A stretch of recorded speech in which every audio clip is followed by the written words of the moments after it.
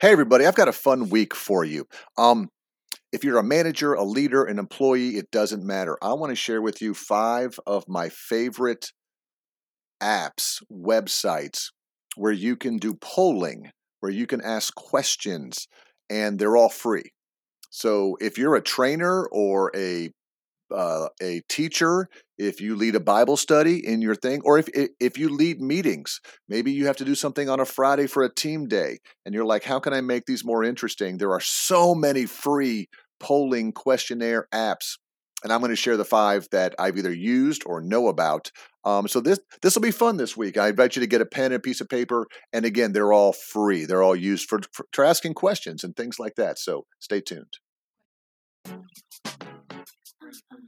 Pete's Points. It's time for Pete's Points. Okay, the first one that I always used to use back in the day, it's called Poll Everywhere. Poll, and then the word everywhere. And that's just what their website is, Poll Everywhere. And again, they've got a free version. For this one, you can only have 25 people max in the audience. So if you're a manager who has small team meetings, you could use Poll Everywhere. But the reason people do these is because it makes your meetings more fun. Or you can also get some anonymous comments. And anybody who has a smartphone, what you do is you incorporate this into your presentation, you put it on a PowerPoint slide, you say, hey, go to Poll Everywhere, pull this up and put in code 758 or whatever it might be. And everybody can then answer the questions. And it's fun, it's engaging, it's exciting.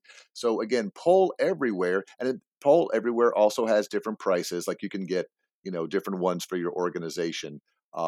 But it incorporates into PowerPoint slides, Keynote slides, Google slides. Some of them keep their branding on them, of course, but it's a good place to start looking. I've got four more options, though, for you. So come back tomorrow and hear option number 2.